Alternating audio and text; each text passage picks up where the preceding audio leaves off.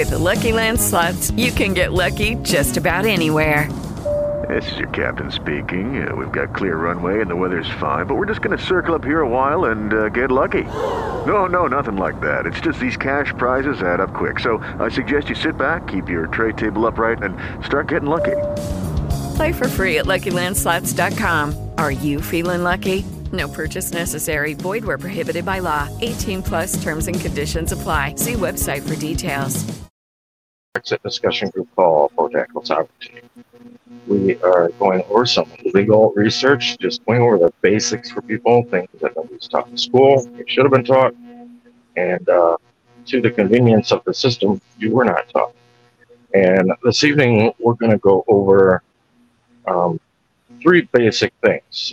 First is going to be the IRAC method, and I'm going to list those off and let Jeremy go into more detail on those. And at the same time, the reason why I'm showing these three things together this evening is because I want people to realize that, they all go together. And these are things that we should be watching for, things we should be paying attention to when we're looking at a case. And whether we're reading it or it's an affidavit we're looking at that somebody else wrote, anything like that, folks, looking at a situation in general and being able to realize, what we've got to pay attention to. This is primarily adjusting how you think, which is the biggest obstacle that people have, because people want to put their emotions into the situation. And, it's all about how they feel. Oh, this is criminal. You've got to be able to release all that and look at things from a blank slate and be able to just look at the details of what's happening and be able to combine them together. And like I said, I'm showing these three things together this evening because they all relate to each other. IRACing a case directly relates to what they look for with the elements of a crime, and those things directly also relate to how you are going to compose an affidavit if you need to write an affidavit for some reason. So how are you doing tonight, Jeremy? I'm doing rather well. Thanks for having me. So cool. We have IRAC method, and we have how to write affidavits and stuff like that today. Yeah. Do you want me to just simplify IRAC really quick so people can understand it? Well, I figured I'll go through what IRAC stands for and let you tackle each of those four items. Okay, go ahead. All right, so IRAC is IRAC, and there's going to be information for this as well as other information down in the description box here on YouTube as well. So you can go back and review this. But IRAC is IRAC, which stands for I is issue, the R is rule, the A is application, some people say analysis, and the C is conclusion. So, Jeremy, I want you to start out there, I guess, with issue. Okay. Issue is identifying the legal issue or questions that need to be addressed. It should be framed as a specific problem to be solved. The rule is to state the applicable rule or principle that will be used to analyze your issue. This could be a statute, a case law, or a legal doctrine. Application: apply the rule to the facts of your case. Analyze how the rule should be interpreted and how it applies to the specific situation you're arguing. Use logic and reasoning to explain your analysis. A conclusion is to provide a concise conclusion that directly answers the legal issue. Summarize your key points for your analysis and clearly state the outcome of your resolution. I'm going to put this language inside of the chat so people could copy it and paste it if they need it for future reference here. 1 second. All right, yeah, that sounds excellent. And yes, that directly lines up with what I have as well as for what an IRAC is. And so these are the things you're kind of keeping in mind when you're reading through a case. There's also other ways to do stuff too. There is the crack method, and the crack method is a different one, and it's actually pretty strong. It is conclusion, issue, conclusion, rule, application, conclusion.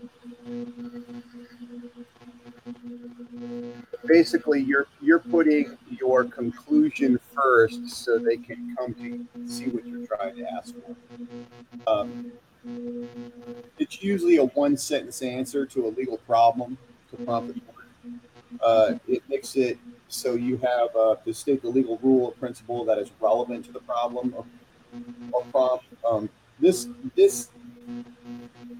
may be specific statute or case law that establishes the principle. Same with the IRAC method. The application, starting with the rule, apply it to set facts related to the legal problem. Think about how the rule or facts apply, and use your reasoning and analytical skills to explain your analysis. And then finally conclude by restating your original conclusion and summarizing it from there. Here, I'll give you an example again, and I'll post this again in the chat here so people can see the crack method. Yeah. Now, these methods, whether it's the IRAC method or the crack method, sorry, I kind of laugh when I hear that one all the time. But yeah, let me couch this so you comprehend how these are really used. Yeah, these are generally most really used in schooling for paralegal or for law school, and it's generally for writing to show you how to put something together, how to write something out. But what it's also doing at the same time, it's exercising your mind as to what to look for, the key things that you should be seeing pop out at you when you're going over material. And, so there's so much really to rewiring the mind in many different facets of life. I mean, I've mentioned before, I couldn't stand math when I was in school, right? What did I end up doing? Going into casino work, working table games. And, you go get, for instance, on a roulette table, and you might have 4, 5, 6 different payoffs for one single bet. You might have a 35 to 1, 11 to 1, 8 to 1, 3 to 1, and you've got to add all those together, pay them all off at the same time. And I was like, wow. But I quickly learned when I was doing that, it was just a matter of rewiring your brain and changing the way you think. And that's what this is doing. Absolutely. It makes it so you can make your arguments clear and concise without having to have any weak writing. It's so important to understand that you have to get your arguments well articulated so other people can read them. That's why it's so important to have third person perspective and feedback on your writing as well. Yeah, absolutely. And so much of this, you have to realize kind of what you are doing. What you're really kind of doing is you are trying to get into maybe the mind of the reader or whoever you're arguing with and get them to see the story as you are presenting it to them. Absolutely. At the same time, I mentioned elements of a crime, because this is very applicable as well with elements of a crime. We know that they don't always pick the people with the highest IQ score or whatever to become a Leo.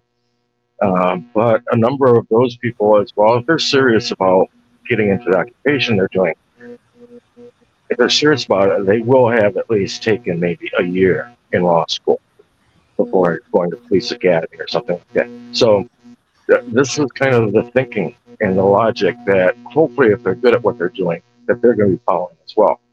Because when they're looking at a criminal action or what could be construed as a criminal action, they've got to put the same logic of thinking into their examination of the case. Because there's 4 basic elements to a crime that have to exist. 1, there has to be legal prohibition. 2, mens rea. 3, actus reus. And 4, causation. And if you look into those and study those, you're going to find, wow, they really kind of fit right in with the direct crack method as well. Did you want to go over some of those elements, Jeremy? Well, I can. I was just trying to write something here else. All right, no, go ahead. Keep writing, and I'll run through them, and then you can add what you want to it as well. But number one, if you're looking at legal prohibition, number one, you're going to say, okay, is there a law? Does a law exist regarding the action that took place? This is very similar to issue in the Iraq method. You're looking to see for, a legal activity that attaches to what is being brought up. Number two is mens rea. You're looking at a mental state. There has to be intent, mental intent, and a desire and a knowledge of committing the crime. Number three is actus reus. That this closely relates to number one. It's an illegal act. Does this act fit into an illegal activity? And number four would be causation, which would line up also directly with inclusion in the Iraq method, where you're looking to see if your overall analysis all conforms to the question of the law being broken, and what was the result, the causation, what was the end result. Because if somebody's going to actually commit an illegal activity, if they can a verb, an action, well, for every action there's a reaction, right? That principle. So there's going to be a result that comes from, there's going to be a causation that results from that activity. Yes. You basically have to prove that there is intent. You have to prove that they knowingly did it. This is a whole aspect of mens rea and actus reus. And then once you've established that, you can move for intent and make your argument on the basis of what you're trying to argue on the issue. And the reason why Jeremy is here is because he has way more hands-on experience, way more hands-on experience with dealing with these things in a live setting than I necessarily do. Although I think a lot of these things can also just be applied to our basic lives as well. And the way we weigh things, the way we perceive things, this has a lot to do with our perception. And I think one of the biggest things that the system is trying to do today is muddy people's perception, especially like using phrases like your truth or my truth. They're really trying to gray this area of perception. And like I've said, that the schools don't teach you how to think. They don't teach critical thinking because that would be dangerous to the system as a whole. Yeah. Well, it appears to be a lot of people just don't understand the whole basics of the framework of the litigation process. You start off, if you're in a criminal case, you start with arraignment, and usually they're just looking for a couple of things. You're going to look for your name. They're going to look for your address, you live in the state, and how you plead. Those are usually the things that you're going to go in the very beginning. And then after that, that activates the discovery process afterwards. In the discovery process, you have literally all of your rights can be invoked for your civil trial, your trial rights. And because of that, you're allowed to ask for certain things based on your rights, because you have a right to confrontation. So you can ask for, you can, if you could frame it right, you could ask them to pull the moon down and have them count rock by rock your discovery request, if it's relevant and if it's material. Those are very, very important things that you need to understand. The discovery process is where you're going to move to admit evidence or you're going to move to strike evidence. It is the most crucial point in your litigation to be able to win your trial. If you don't put evidence in during the discovery process, if you don't frame, move to strike certain things or move to suppress certain things during the evidentiary hearing, you'll find that you won't be helping yourself when you go to trial because you didn't put any of that into evidence, so you won't be able to bring it up. It's very crucial to understand that as well. So the other aspect of it is after you get through the discovery process and you're ready to go to trial, you're going to have a new angle of pretrial motions that you can move to have the case dismissed on based on the evidence that you brought forward. You can also go in and you can, appeal certain issues if they have to by petition for review. Those are things that you have to do in the appellate court. I will strongly suggest that if you have never been in the appellate court, the mantra that I have heard is the appellate court is where the pro se litigants go to have their case die, based on the fact that they don't understand the standards of review and they don't understand that they have to bring these up before trial for them to be able to hear this stuff. You'll read thousands of cases or maybe even tens of thousands of cases where a defendant has not brought up the proper objections before trial, so they waive their objections. There's only a couple of them that you cannot waive. The first one is failure to state an offense or failure to state a claim, which relief can be granted. And the other one is based on subject matter jurisdiction.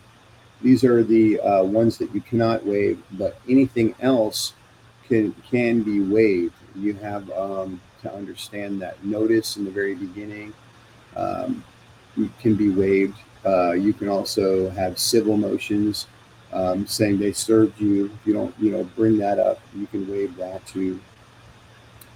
There's once you waive your objections, it's just going back is really, really detrimental, and you kind of want to get it as it's coming, just to make it so it doesn't, ripen into some, thought pattern that isn't going to work or isn't helping you with the judge. The main thing that you're trying to do is try to get the case dismissed before trial based on a legal issue. If you're trying to bring up facts before trial, only the jury can look at that stuff. I think that a lot of people misunderstand that. So they'll file motions that the court would say, hey, the jury can look at that. Hey, the jury can look at that. And those are some of the issues that people run into, and because they don't understand the framework of how that kind of looks. I think that once you understand that, you'll be able to make your objections properly underneath your criminal rule 12. If it's modeled after the federal rules, you'll have criminal rule 12, which says you can bring up your proper objections before trial. And now this is also mirrored in the civil rules too. They have like 12 B6 and all these other ones, of failure to state a claim, all that stuff. Those are pretty much a real easy way to pretty much lock in your defenses to make it so you can get a favorable result.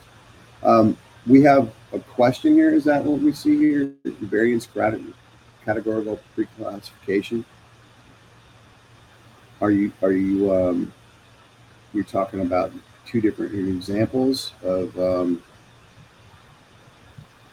what is there, like independent contractor and employee, and then there's classification for misdemeanors and felonies, and then there's business activity constitutes investment contracts. Those are kind of a different categorical nature of principles. Admissions, are you talking about requests for admissions that you would ask to have the opposing party answer. I mean, because you can literally go in and have them ask certain questions. If you're in a civil case, you can do a request for admissions. In a criminal case, it's going to be, based on my experience and what I see, it's a written deposition, and you write written deposition questions to kind of get them to clear up any gray area on a subject that you're trying to talk about. Those are offensive tools that you can use in the criminal aspect and in the civil cases. It'll make it really interesting, but at the same time, you got to understand the request for admissions or the deposition questions. Those are all dispositive discovery motions, because you're basically trying to make the other party, the other side, agree to the facts that you're claiming that they have committed. And usually, if your arguments are they're violating the law or something like that, you could almost issue, or you could request the court that if they don't answer this stuff, that a bench warrant would be issued, based on the fact that you have a right to make a civil arrest if it is a felony that they have committed. So there's a lot of things that you can do with your rights. You have to learn how to activate your rights correctly, and so you don't sound like a crazy person in there. But at the same time, as long as you're using the rules and your statutory remedies and your constitutional safeguards, and you're arguing it correctly, the judge should probably see that you are adamantly trying to defend yourself, and you might get some rulings in your favor. I'm not going to say all the time, but I will say that some of the time you will get rulings against you that you might have to challenge or reconsider or whatever, or challenge the objection, or make an objection to the judge's ruling after they made a motion for reconsideration. You can do all that under Rule 12, because you have a right before trial. I would say your framework for getting you set up to winning your trial is crucial in the discovery process, to admit evidence or disclose evidence or to suppress evidence. Those are just so important. And if you just try to race to trial all the time, you could be either somebody may have overlooked something and you let that in. So when you go into trial, you can instantly, because of that overlooking, that could be your demise and why you get convicted on some charge that is actually, it could be either mischaracterized, or it could be misleading, or it could be just completely false. And because you didn't challenge it in the discovery process, you have to deal with it on cross-examination. And it just makes you look in a bad light or in a shady light, and you didn't address it, so now you have to answer that question. Those are the type of traps that these you'll find as well. The other thing that you got to understand is whenever you're making really strong motions, and you're making strong motions that are basically trying to knock the case out as fast as possible, you have to be very careful that you're not absolutely freaking the prosecutor out to make it to where they're going to try to move to motion lamine all your stuff. And when they motion lamine all your stuff, they're making it so you can't bring up any of this stuff at trial. And they do that on purpose, like right before you go to trial, just so you can't do this stuff. So you have to make sure that you're very, very, very precise, very, very articulate. So whenever this stuff comes in, they can't go and try to do that stuff to you. Is there anything else you want to cover, Mo? Well, actually, I was going to say, it reminded me of something I read a long, long time ago that Abraham Lincoln had written, and he made this statement. He said, "If it's not raised, it's laid." And that's just a very basic description of exactly what you covered there. Certain things, if they're not brought up, then guess what? They're set in stone. There's something you can do about it later on. The term is called waiving your objections. I would tell you, write that down and make sure that you understand that you never do that. Waiving your objections is the worst thing you can do, because it totally makes it so you can't appeal nothing.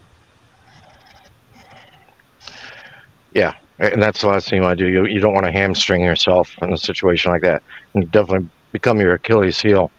And and going through as well, like the elements of the crime and Iraq in a case. This can be seen as well when you're looking at writing the affidavit, because like the statement you made last week, Jeremy, that out of the facts arise the case. So if you don't present this info, if you don't get this out there, then you don't have anything to formulate the case around. Yeah, that's absolutely the key.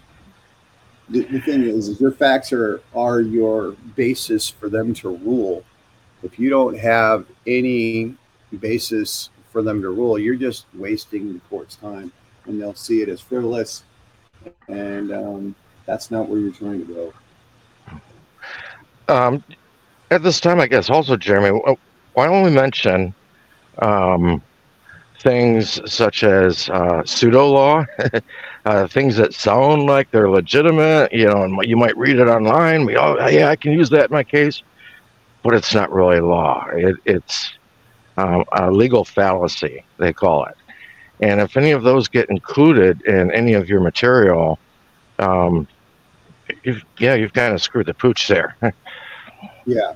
Well, there's certain things. I've noticed that if you start making certain arguments, what they're stressing is if you start using um, religious dogma or UCC stuff to make your arguments, then you're basically showing that you don't know what the heck you're doing, and it would be best for you to have an attorney, and they'll pull you right to Yeah. speak.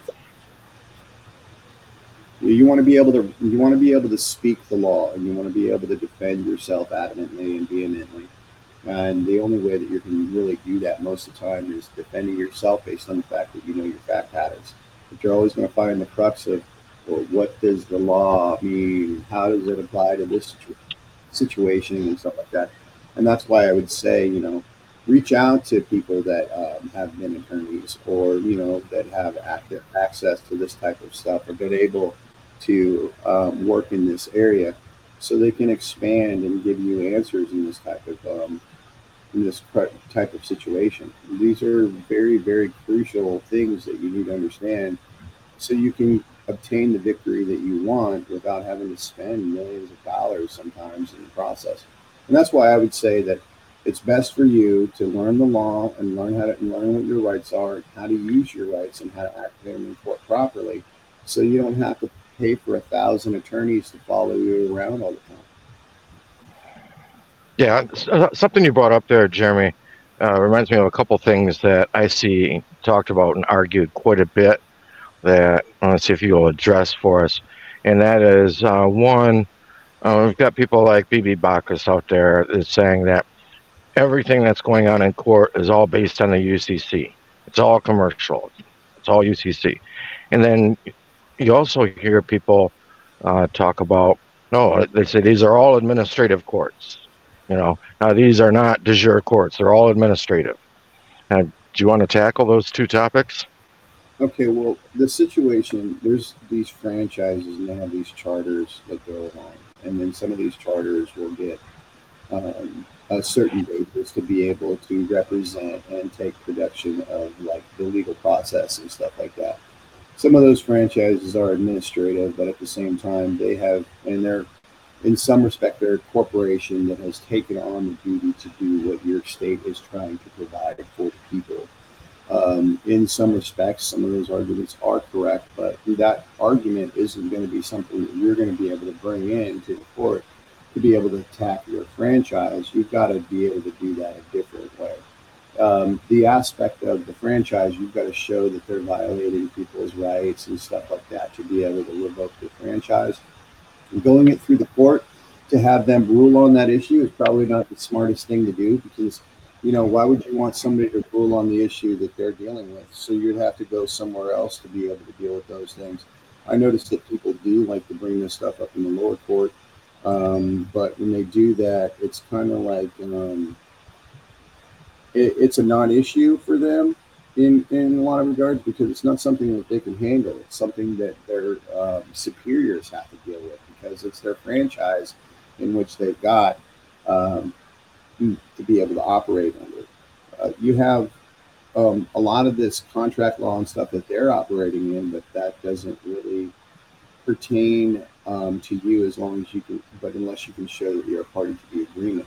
You can do an attack on the franchise, but the thing is, you have to show that they literally are breaching the contract that they have signed. I would say those are some interesting things that you could research if you like went into Dun and Bradstreet and all this other stuff, and you try to get all this information. You'll be able to find that some of these people aren't the state. They actually are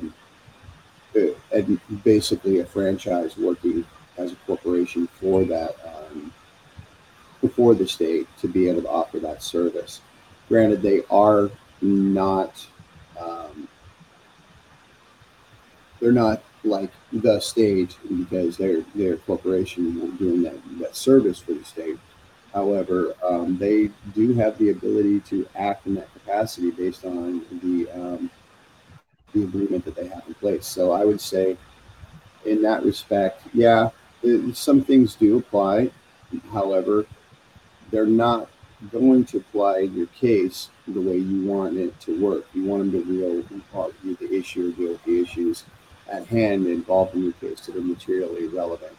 If you wanted to do something about the franchise, you'd probably want to do that politically, and while you were engaging in trying to do your civic duty in either the Republican Party or Democratic Party. I wouldn't really try to join a third party uh, because they have really nobody in office that represents them. So even if you were to win a plank in the platform, it was like, who's going to win to go and represent those views for the Libertarian Party or the Constitutional Party or Alaska Independence Party or the Independence Party in general, or whatever state independence party you have. Those are some of the things that I've ran into from experience. I've walked into a lot of different things and seen that there's groups together. They have brilliant minds. They're totally on point. However, they're in the wrong place, and they need to be in the place where they can actually fix it and be effective. And I believe that when you're joining these third parties and they don't have anybody to actually represent them in Congress or in the state, you're kind of not doing yourself any favors. And I'm just saying that from my own personal experience from being involved in it. Yeah. If you want to argue that they're, let's say a UCC franchise of the state, or, they're a corporation, and, they're not de jure government or whatever, those would be focus points of a case, but they're not focus points of your case. Those would have to be brought up in a totally separate manner that would focus on those situations alone. Otherwise, they're not anything that's really going to help your case out. Yeah, you always want to focus on what's materially relevant, unless you've got a collateral attack that will help you. But the thing is you want to make sure that most of the time, like as I was trained by this one guy, that he had went over 600 murder cases, I guess. Now, I don't know if it was fully murder cases, but the way he was explaining it to me, there was a lot of murder cases that he was a part of. What he told me was the most effective.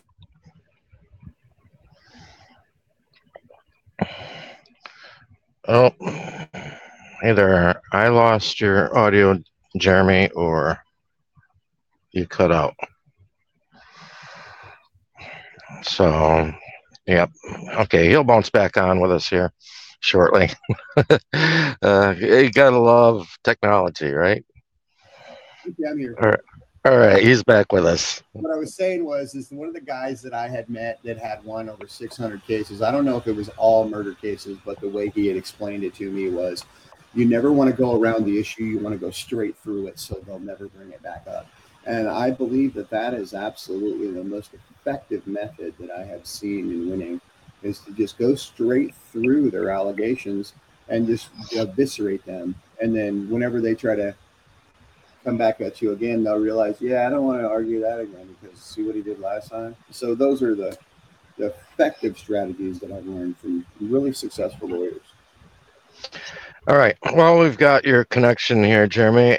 Since we had mentioned going over an affidavit, how about if we briefly go over the format of an affidavit? Because I've seen lots of them out there, and I think that this is like a number one stumbling block to people. Number one, they got to realize you can't just send an affidavit to anybody. You need to have either this is something that's going to initiate a case or it's part of a case. Yeah. All right. And because that's what generally will happen. Like if a police officer arrests somebody for a crime, they caught him in the offense, whatever the case may be, what they will do is they will go and they'll write an affidavit regarding the events that occurred.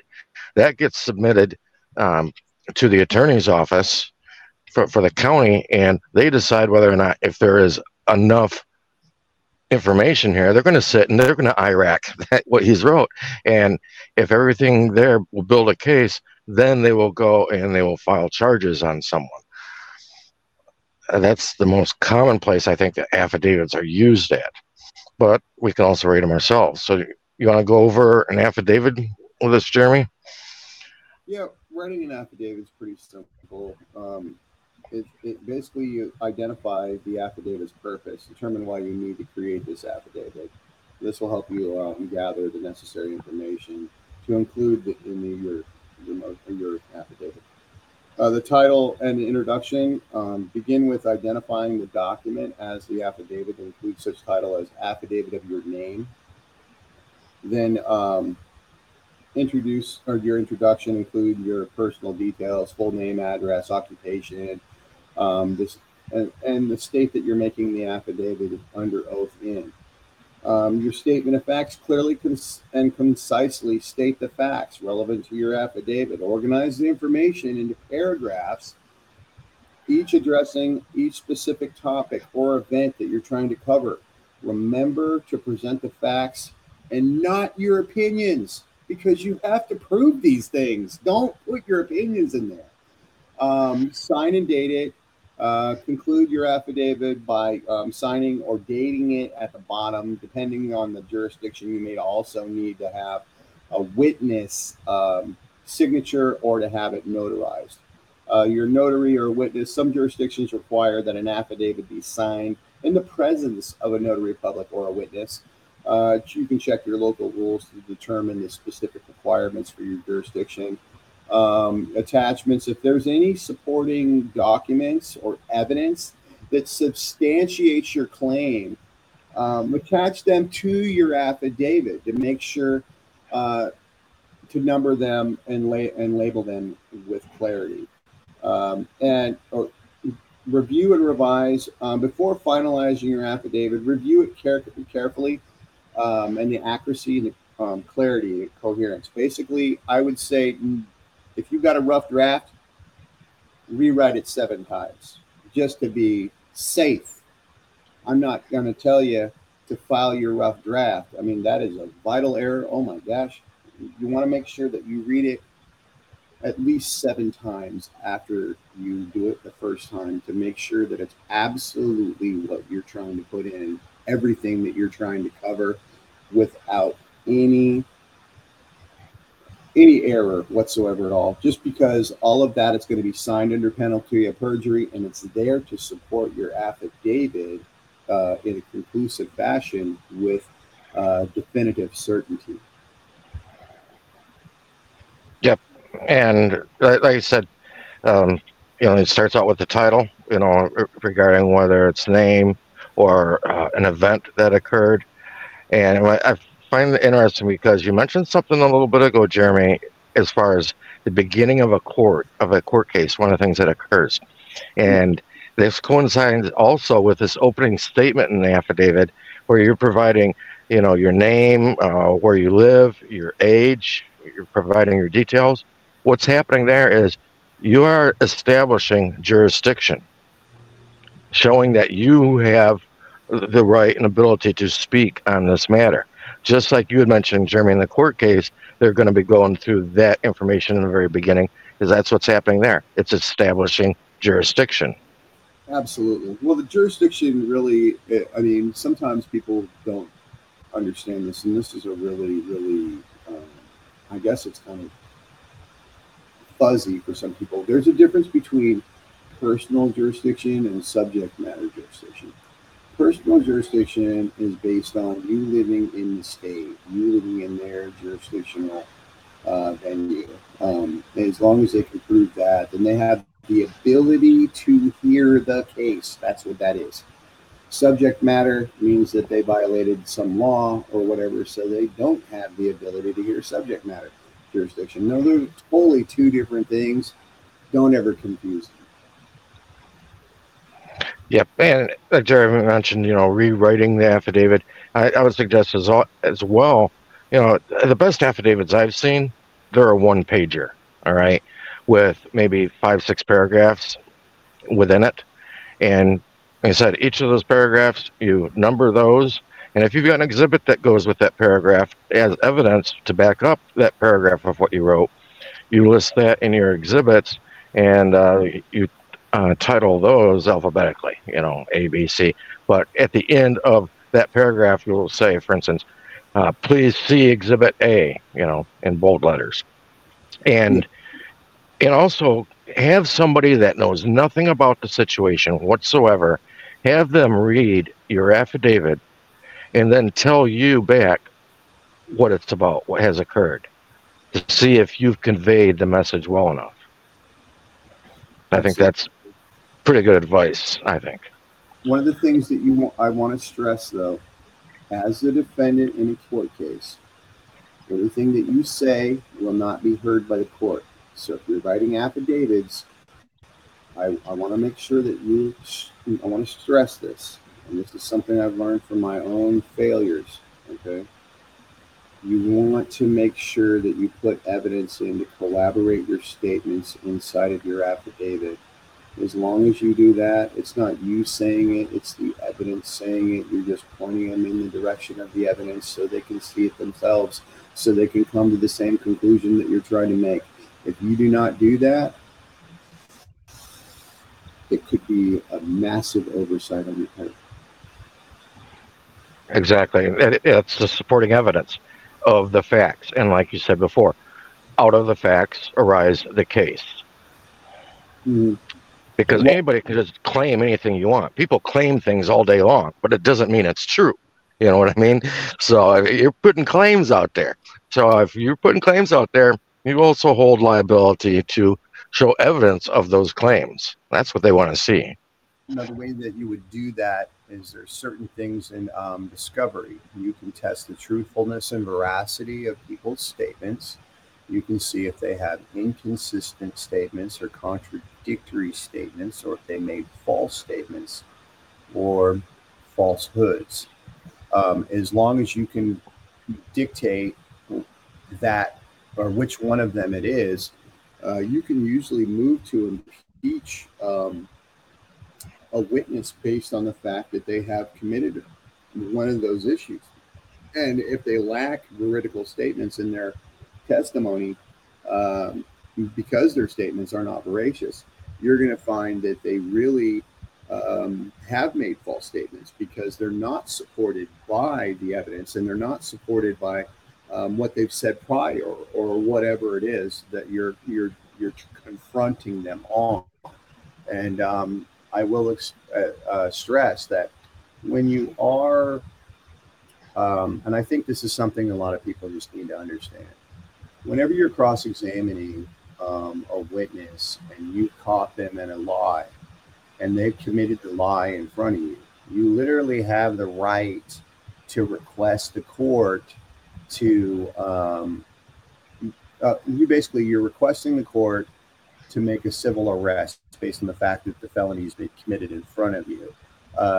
And the aspect that they've just done this in front of you is really the culmination of a show cause hearing, which is really what you have to do after you've asked for a civil arrest. Well, once you've got them to answer it right there in the hearing and you've got them caught in their lie, you can move for the civil arrest based on the felony that has just been identified. Yep, correct. I remember I posted something several weeks ago where I said, if you came home and saw that, somebody broke into your house or something like that, would you put the statement in an affidavit that you've been robbed? And only one person actually got the answer to that one right. But the answer would be no for a couple of reasons. One, like Jeremy brought up conclusory statements. You're making a conclusory statement, okay, by saying that you were robbed. No, what you want to show is evidence that, okay, I came home, a window was broke, or the door was jimmied open, et cetera. Certain items were missing from the house, had been taken from the home, and technically, the correct term would be burglarized, really, because being robbed would mean you've been held up at gunpoint, right? But either way, you're making a conclusory statement, and what you're doing is you're saying actually what you want them to come to the conclusion and find from your affidavit and the supporting evidence. You want them to then conclude, yes, they've been burglarized. Yeah. Well, you want to be able to write it out, articulate. Like I came home, I saw this. This is what the damage to the house occurred, and then you can see that what you're trying to lay out. And just make sure that they kind of get it. The thing is there's a common rule when you're writing affidavits, and it is nothing is obvious. So don't ever assume that they're just going to figure it out. Explain it so they can figure it out. That's the key. Yeah, absolutely. Like I said, I think last week, what you're doing is you're showing a story. You're trying to tell a story, and you want them to be able to get their mind wrapped around what you're trying to show them as well as possible. Because you, like he said, like Jeremy said, nothing is obvious. You have to realize whoever is reading this knows absolutely nothing about the situation. That's so important to understand. You try to make one. And the other thing that I've noticed, and I've learned this from really good attorneys on the East Coast, from what I've experienced, the really good attorneys are on the East Coast, and then the bullies are on the West Coast. I don't know if I could totally confirm that, but that's kind of been the what I've heard. The it's just interesting how that has been said many different times. But I've noticed that the writing styles are pretty significant, and you'll find that there's a lot of heavy hitting arguments inside of the and the East Coast arguments that you'll see when you're reading their briefs. You want to, and I kind of lost what I was about to say, but um, You're yeah, talking about writing style between East Coast and the left coast. It would just made me think of, if you look at requirements, like for instance, for law school, if you're taking law school in Delaware, the requirements I think are 10 or 15 points lower actually than they are for California. yeah. There also seems to be like an intern program where you can work underneath an attorney for a certain amount of time, and then you can go and take the bar underneath their stuff, and it's called an apprenticeship. I'm still wondering if we can get people to go into, like they've done in Utah, where they've made it so pro se litigants can start practicing law in some fields. I really like that idea because it gives the lawyers some competition against their own assistants that they used to employ. I think that's kind of funny. Yeah, that would be very interesting. Yeah. Well, I think we've packed a ton of info into this short hour this evening. I don't even think we've hit an hour yet, but I think we've packed a bunch of info in here that is not the typical things that you hear in social media and other people espouse and try and charge you money for. So, is there anything else you wanted to add this evening, Jeremy?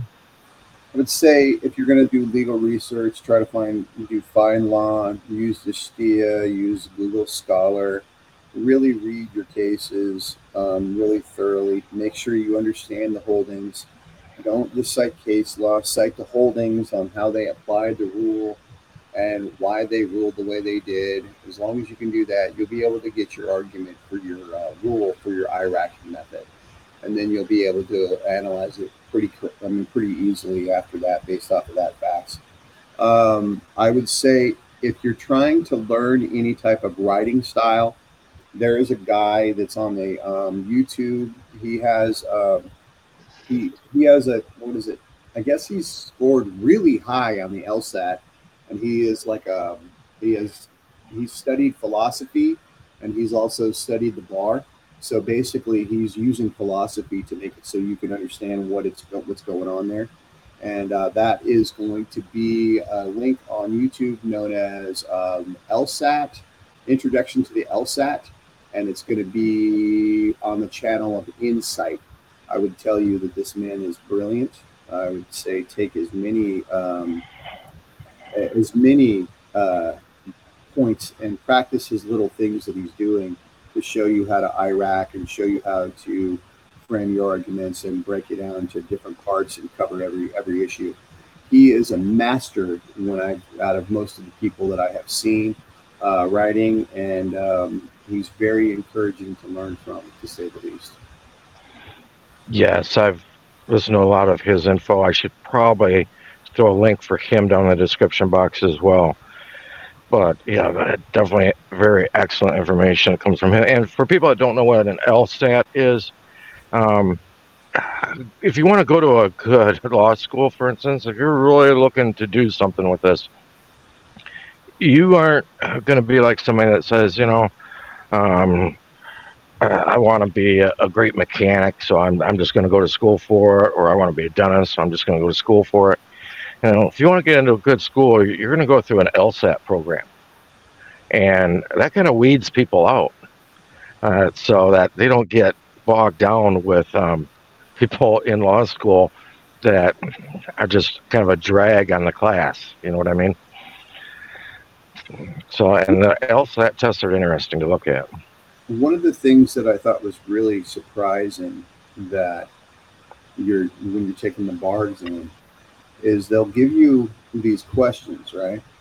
Now, granted, the questions don't necessarily have to be answered correctly. You just have to make an argument. Now, that blew my mind. I was like, wait a second. They don't have to be correct and they can still pass the test? Oh my gosh. I mean, I would have loved to have done that in the insurance game. I mean, you have to get like an 85% to be able to pass the test. So being able to not be correct, but be able to frame an argument, that's pretty fantastic. But no, that's really the game. It's all about, can you BS the BSer, I guess. And that's kind of what I see here with their strategies and employment of their arguments. Yeah. They're teaching you the magic of twisting the language to get what you want.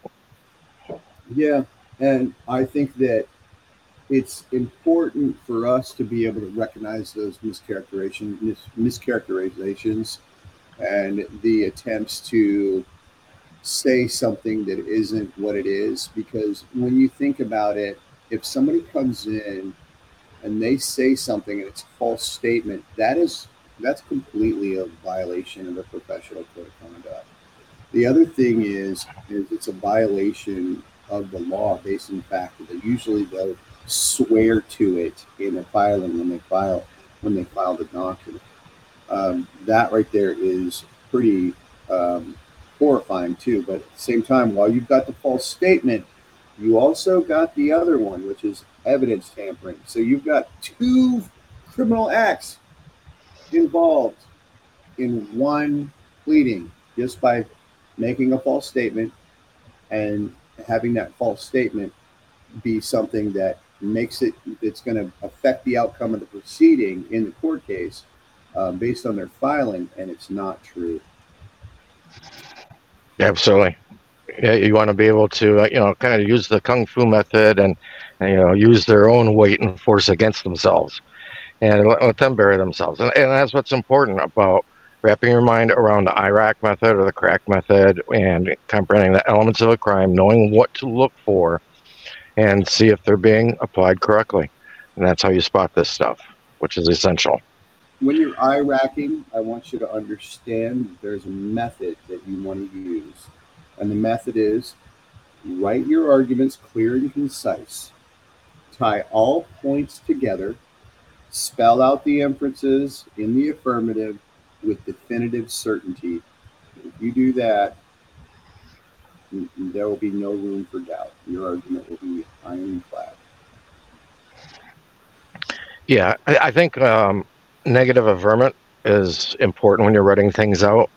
And I heard an attorney talk one time, and he was saying that the court is a lot like your subconscious.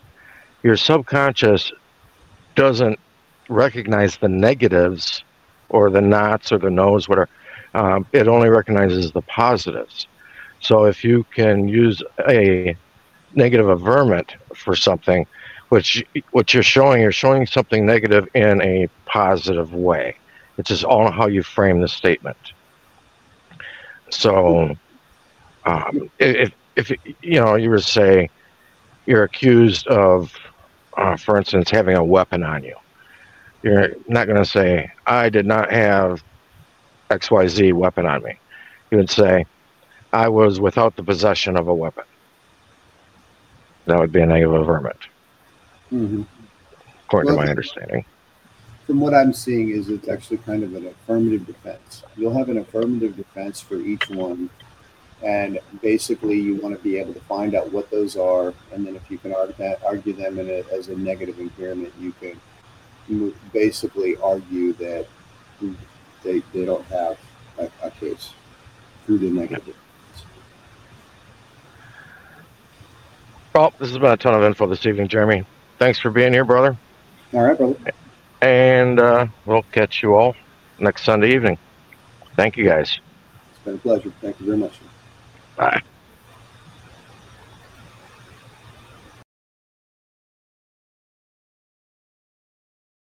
Lucky Land Casino, asking people, what's the weirdest place you've gotten lucky? Lucky? In line at the deli, I guess? Aha, in my dentist's office. More than once, actually. Do I have to say? Yes, you do. In the car before my kids' PTA meeting. Really? Yes. Excuse me, what's the weirdest place you've gotten lucky? I never win and tell. Well, there you have it. You can get lucky anywhere, playing at LuckyLandSlots.com. Play for free right now. Are you feeling lucky? No purchase necessary. Void where prohibited by law. 18+. Terms and conditions apply. See website for details.